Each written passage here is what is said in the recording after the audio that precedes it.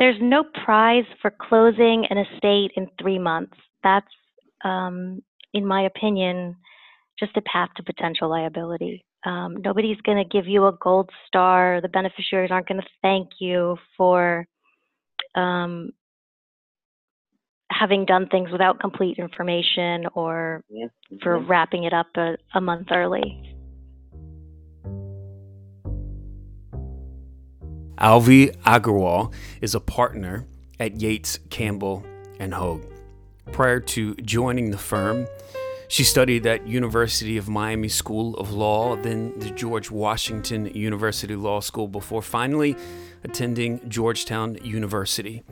Alvi has been featured as a young lawyer under 40 in the Virginia business magazine Legal Elite and also a rising star, according to Super Lawyers in 2018 and 2019. You are not going to want to miss this episode. A few weeks ago, I had the distinct privilege of sitting down with Alvi and discussing an important topic. We wanted to give a voice to and provide some clarity around the question: how does or how might an out of state executor most successfully resolve an estate? And so we set out to create a guide, if you will, in this brief episode. I'm very excited for you to listen to it. We discuss a number of important things, including why your approach matters, why you should even consider if you should qualify to be an executor, what are the similarities and the distinctions between being an in-state and out-of-state executor, bad recommendations to ignore, and mistakes to avoid, just to name a few things. Welcome to the all new episode of Probate Navigated. This is the show where I dive deep into probate so that you can be the master of resolving your estate, so that you have a compelling story to tell. We believe that confusing complexity is the enemy to successfully resolving your estate, and an educated executor with a proven team is the best way to defeat that enemy in probate. I am your host, Jonathan Smith, and I hope that you enjoy my conversation with the one and the only Alvi Agarwal. Well, Alvi, welcome to the Probate Navigated show. It's a pleasure to be here. Thank you for having me. You're welcome. Thank you for joining us. And why don't we start here, Alvi? It is known that you can talk about difficult things like tax code and Virginia code without putting people to sleep. Tell us more about that. Well, so I guess the real story there is that the firm let me write the website. Okay, good. So, so then you wrote that. I did. Okay, good. Well, here's what I want all of our listeners to know. Everybody who's listening needs to go over to the website that you created. And what's the name of that website, Alvi? It's estateography.com. That's right. Okay, everyone needs to go to that website. It's phenomenal, and we're going to talk about why right now. There is a particular character on the website, Alvi. Tell us about Sebastian. So Sebastian is the estateography mascot. He is a sloth. He is sort of there's going to be a fable of Sebastian the Sloth on the website shortly. It's going to be the story of Sebastian administering an estate and the lessons that we can all learn from him. And being a sloth, of course, he's slow and methodical in his movement, and I think that is a key lesson for people who are administering estates to keep in mind. That's good. So give our listeners an idea of how they could utilize your website, because you do have a very, very interesting and helpful search feature. Yeah, so my website, estateography.com, is sort of designed to be a knowledge base. So it's like the help section of some of the other websites you may have seen. The purpose of it is just to be a collection of information that is easy to navigate and where you can search everything and hopefully find something that's relevant to whatever it is you're dealing with. Well, you've done a fantastic job. It is really helpful. Thank you. You're welcome. It helps me transition into really the next question I would like to ask you, and it's this. Tell us how you decided to really focus on this as a vocation? Why be an attorney that specializes in things like estate planning and family law and describing things like we're talking about, but doing so in a way that won't put people to sleep? Tell us that story, how you came upon that. So when I started law school, I actually thought I wanted to do litigation, specifically like toxic tort or product liability litigation. And then I took an income tax class and sort of, I hesitate to say fell in love because that's the wrong descriptor for anything tax related, but the tax code sort of just appealed to me. It made sense. It was a system in which I could learn the rules and navigate it and hopefully find some loopholes. And that led me to trust and estates because I really enjoyed that tax work, but I really wanted to work for individuals and families. They were the ones I wanted to help save money from the IRS, and that led me to trust and estates. Okay, that's great. And what is it about helping families during this time that was attractive to you, Avi? Honestly, it's just a pleasure to work with all of my clients. They are normal people, and a lot of times I'm the only lawyer that they have to interact with in their lives, and being able to make that a pleasant experience, even under the worst of circumstances, is what I take joy in for my job. That's good. Okay, Avi, if you had to explain probate in 3 words, what 3 words would you use? I don't know if I can do 3 words, but I would say it's a process, not a race. Good, and you've got Sebastian here that helps us know that process might be slow. Yes. Good. Okay. Well, let's do this, Avi. I know that the primary focus of our conversation today, and one that I'm eager to discuss here, is providing a guide, an information base, to use your words, for out-of-state fiduciaries that are seeking to resolve an estate and fulfill their duties. And so here's what I'd like to do to get us started off with.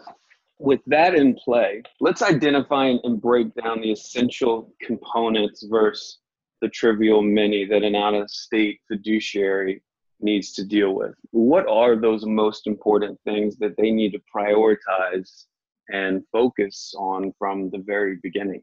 Okay, so I would say for the most part, being an out-of-state fiduciary is very similar to being a fiduciary who's local to wherever the estate is being administered. The one significant difference that comes to mind is that out-of-state fiduciaries are generally required to provide a surety bond in order to qualify. And a surety bond is basically like an insurance policy that the fiduciary won't run away with the money. It protects the estate.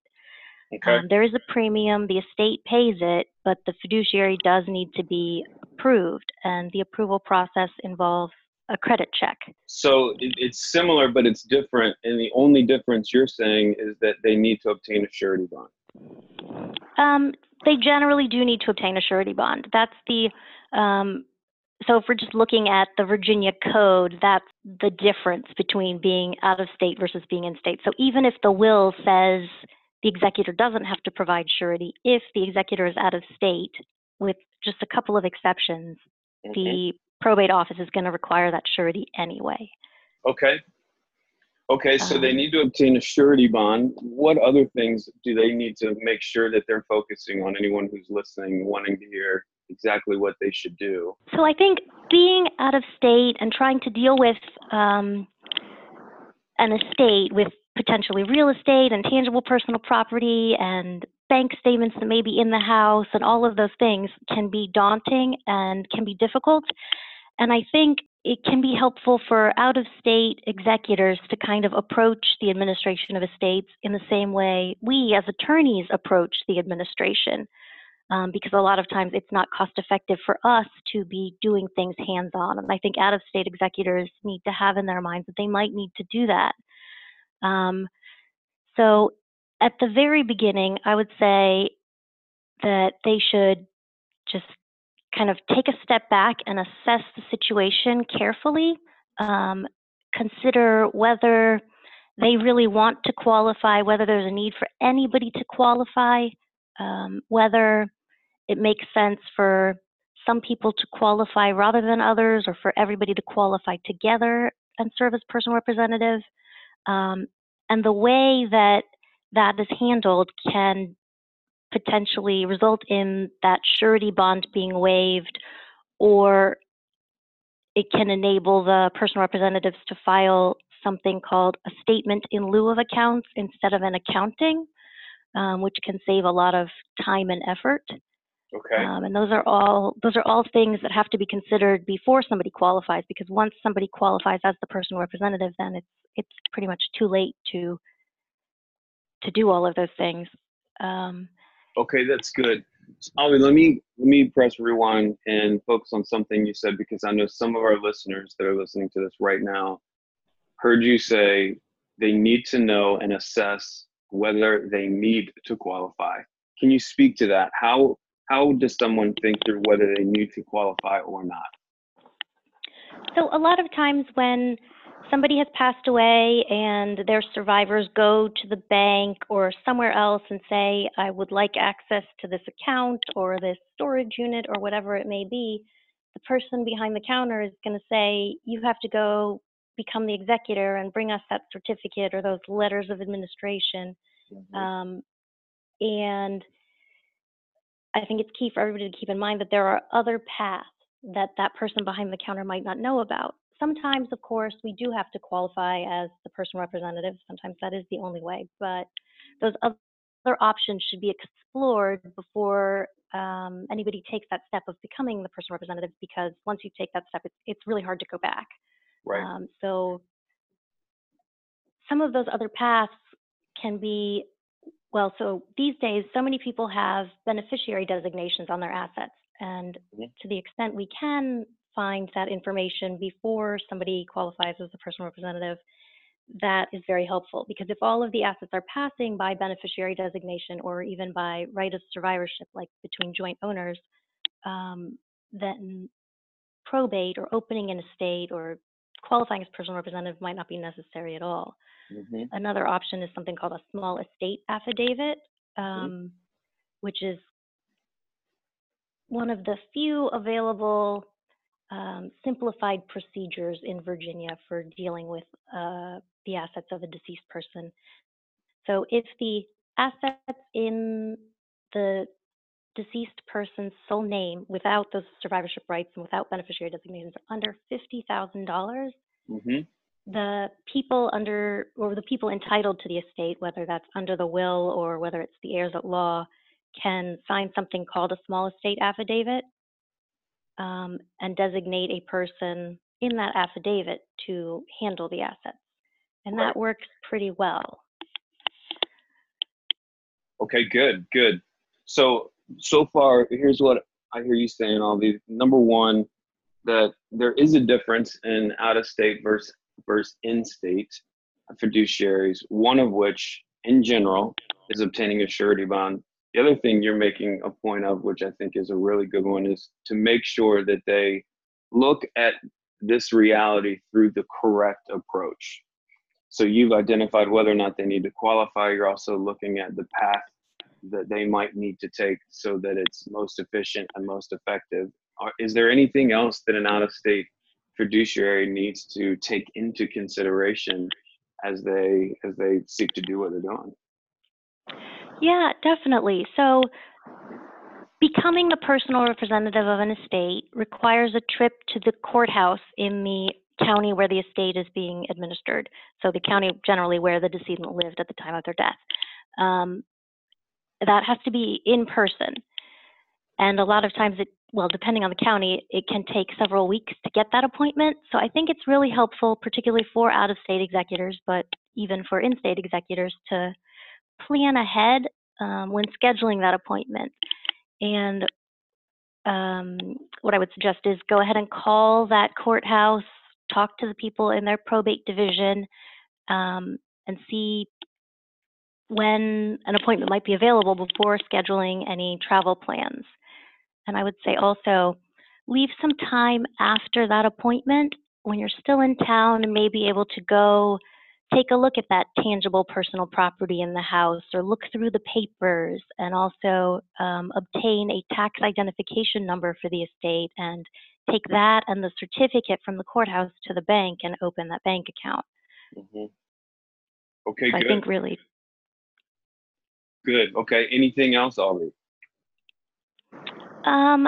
I think I briefly mentioned previously that for out-of-state executors, sometimes it's helpful for them to approach the process of administering an estate in the same way that we as lawyers would.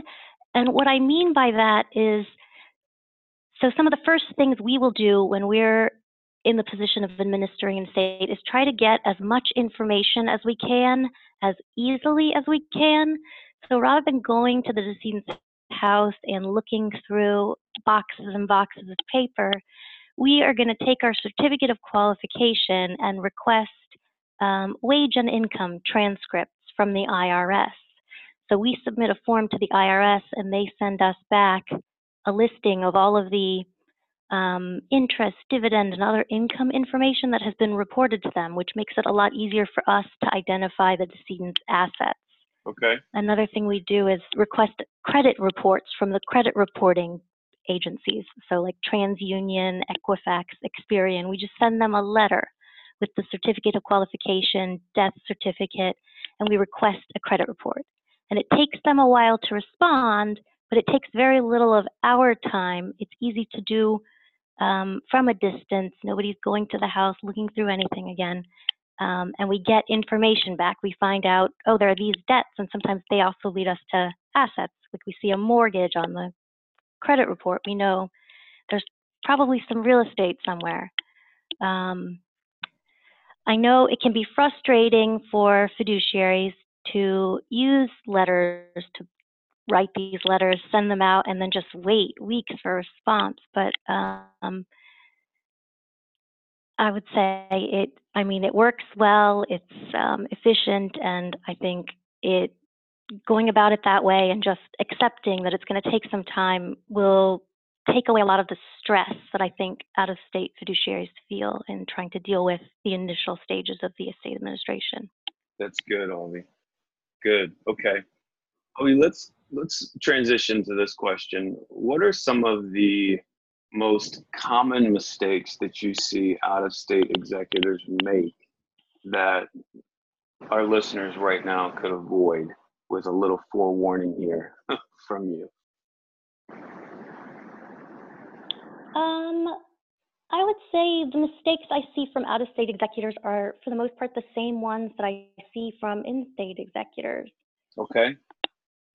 And I what think would those some be? of those, yeah, so I think one of the big ones is that when you're administering an estate and you're serving as personal representative, you can't really assume that things work the same way for a personal representative as they would for an individual. So, for example, we've all, or most of us, have invested assets or sold a house, but the rules for estates are just so different that you have to consider additional things when you're doing those things on behalf of an estate.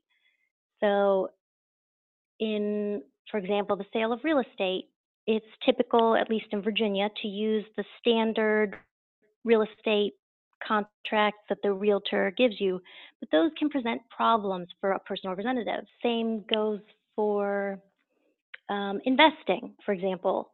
In our everyday lives, when we're investing, individuals often tend to be a little bit aggressive. For an estate, that's potential liability. It's not, I guess the considerations aren't necessarily the same. So just because we know how to do something doesn't mean we know how to do something for an estate, if that makes sense. It does. Okay, good. So don't assume that things work the same way as they would, say, for an individual decision. You're using the example of a typical real estate transaction.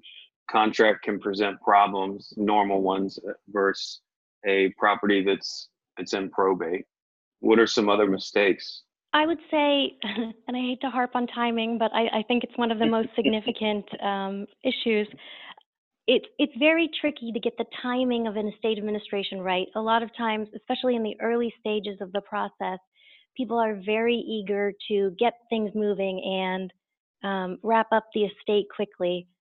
And in general, my advice there is just kind of slow down. Mm-hmm. because there are some actions that you have to take as a personal representative, like paying debts and distributing to beneficiaries. And if you do those things wrong, you are potentially liable. And there's kind of it's difficult to go back once the money's gone. Hmm. So I think it's very important to assess carefully and consult with your lawyer and make sure you have complete information before you take those irrevocable steps. That's good. So take care to ensure that you don't do anything that increases any personal liability. Is there anything else that our listeners should know? In general, the sort of tips I give every fiduciary, keep every scrap of paper, every receipt, every canceled check, every notation that you make about a deposit. You're going to need all of those documents when you are preparing your filings for the Commissioner of Accounts. In most cases, it goes without saying, but the estate's money is not the personal representative's money. Mm-hmm. Those estate funds can't be used for personal expenses. They shouldn't go into personal accounts. And also, personal funds shouldn't go into the estate account. Right. You want to avoid commingling. Correct, exactly. Yeah, we had Mindy Hetzel on the show a couple weeks back, and she spoke on that, and she said just being the Commissioner of Accounts, and that was one of the biggest mistakes that she sees over and over again is the commingling of accounts. Yeah, it's a problem when it happens. Hopefully it's not happening all that often. Good. I would say another thing we see a lot of times is the personal representative was close to the decedent and knows what the decedent wanted. And a lot of times, or at least sometimes, it doesn't match up exactly with what the will might say or how the assets are being distributed under Virginia law. And it's very hard to overcome that sense of knowing what the decedent wanted and really wanting to implement those wishes. But when you're the personal representative of an estate, you have to do what the will or what the law say, even when you know that isn't the most desirable result. A lot of times we see personal representatives wanting to contribute money to the decedent's church or favorite charity because they knew that that's what that person would have wanted. Mm-hmm. But if the will doesn't say to do that, then the personal representative can potentially be liable for having done that. So it's really important to follow the will and follow the law. That's good, Avi. That's good. What about bad recommendations? What have you heard? What consistently do you maybe hear, whether that's through well-meaning friends and family or from other individuals that might be giving bad recommendations to clients that you've had the privilege to serve, or even clients that you've heard of? Do you have any thoughts on that? I would say the bad recommendation that I hear most often is just go qualify as the personal representative. And I mentioned that before, that it's easy to get into that. It's hard to get out. It's important to consider carefully before you go down that road. Mm-hmm. But other than that, I would say it's not so much bad advice that I see as a lack of advice. I think a lot of times, again, people kind of assume that it's a lot like handling their own affairs, and it just isn't. There are more requirements. There are fiduciary duties. There are just considerations that aren't necessarily intuitive that people need to kind of do their homework on and get help. Right. And it seems as though that's quite difficult. And my assumption is that might be one of the main reasons why you created Estatiography, correct? It is. I would like to see that information be more easily available and accessible. That's right. And in one location. That's one of the big upsides, I think, for everyone listening with your website, is that instead of it being in all these different places, you've got a search engine there that they can put in a particular question and find content on. I think it's just fantastic. It simplifies and something that can be quite complex. That's the goal. Well, you're accomplishing all these. Well done. Okay, so I want to ask two more questions. One, we ask every guest who's on the show, is if hypothetically you could connect with every first-time executor resolving an estate, what one piece of advice would you give them and why? I think you already know what I'm going to say, and it's going to be don't rush into things. I would say there's no prize for closing an estate in 3 months. That's, in my opinion, just a path to potential liability. Nobody's going to give you a gold star. The beneficiaries aren't going to thank you for having done things without complete information or for wrapping it up a month early. Good. And for some listeners that may be listening to this important conversation and who feel that they need to be somewhat urgent, or they're afraid that there's a deadline that maybe they don't know about, can you speak to that? Is there a deadline, or is there a time frame that they should actually get this done in, and why would that be important? So there are a lot of deadlines involved in estate administration, and that is a great question. So when you qualify as the personal representative at the probate office, they generally give you a booklet or some information about what those deadlines are. And I would say it's really important to review that carefully and understand your deadlines. You generally have one deadline 30 days after you qualify, a couple more 4 months after you qualify, and a couple of more 16 months after you qualify. And if the estate is very valuable, then you might also have an estate tax return due 9 months from the date of death. So there are a lot of deadlines there. Again, it's really important to be aware of them, make sure you stay ahead of them. But there's no time within which a personal representative is required to complete the administration. Of course, no one should let it drag on unnecessarily long, because that's just going to run up the fees. But I would say generally approximately a year is typical. Okay, good. And how could our listeners connect with you if they wanted to? If they wanted to talk with you about possibly partnering together to help them resolve their estate, or if they have other questions, what's the best way for them to connect with you?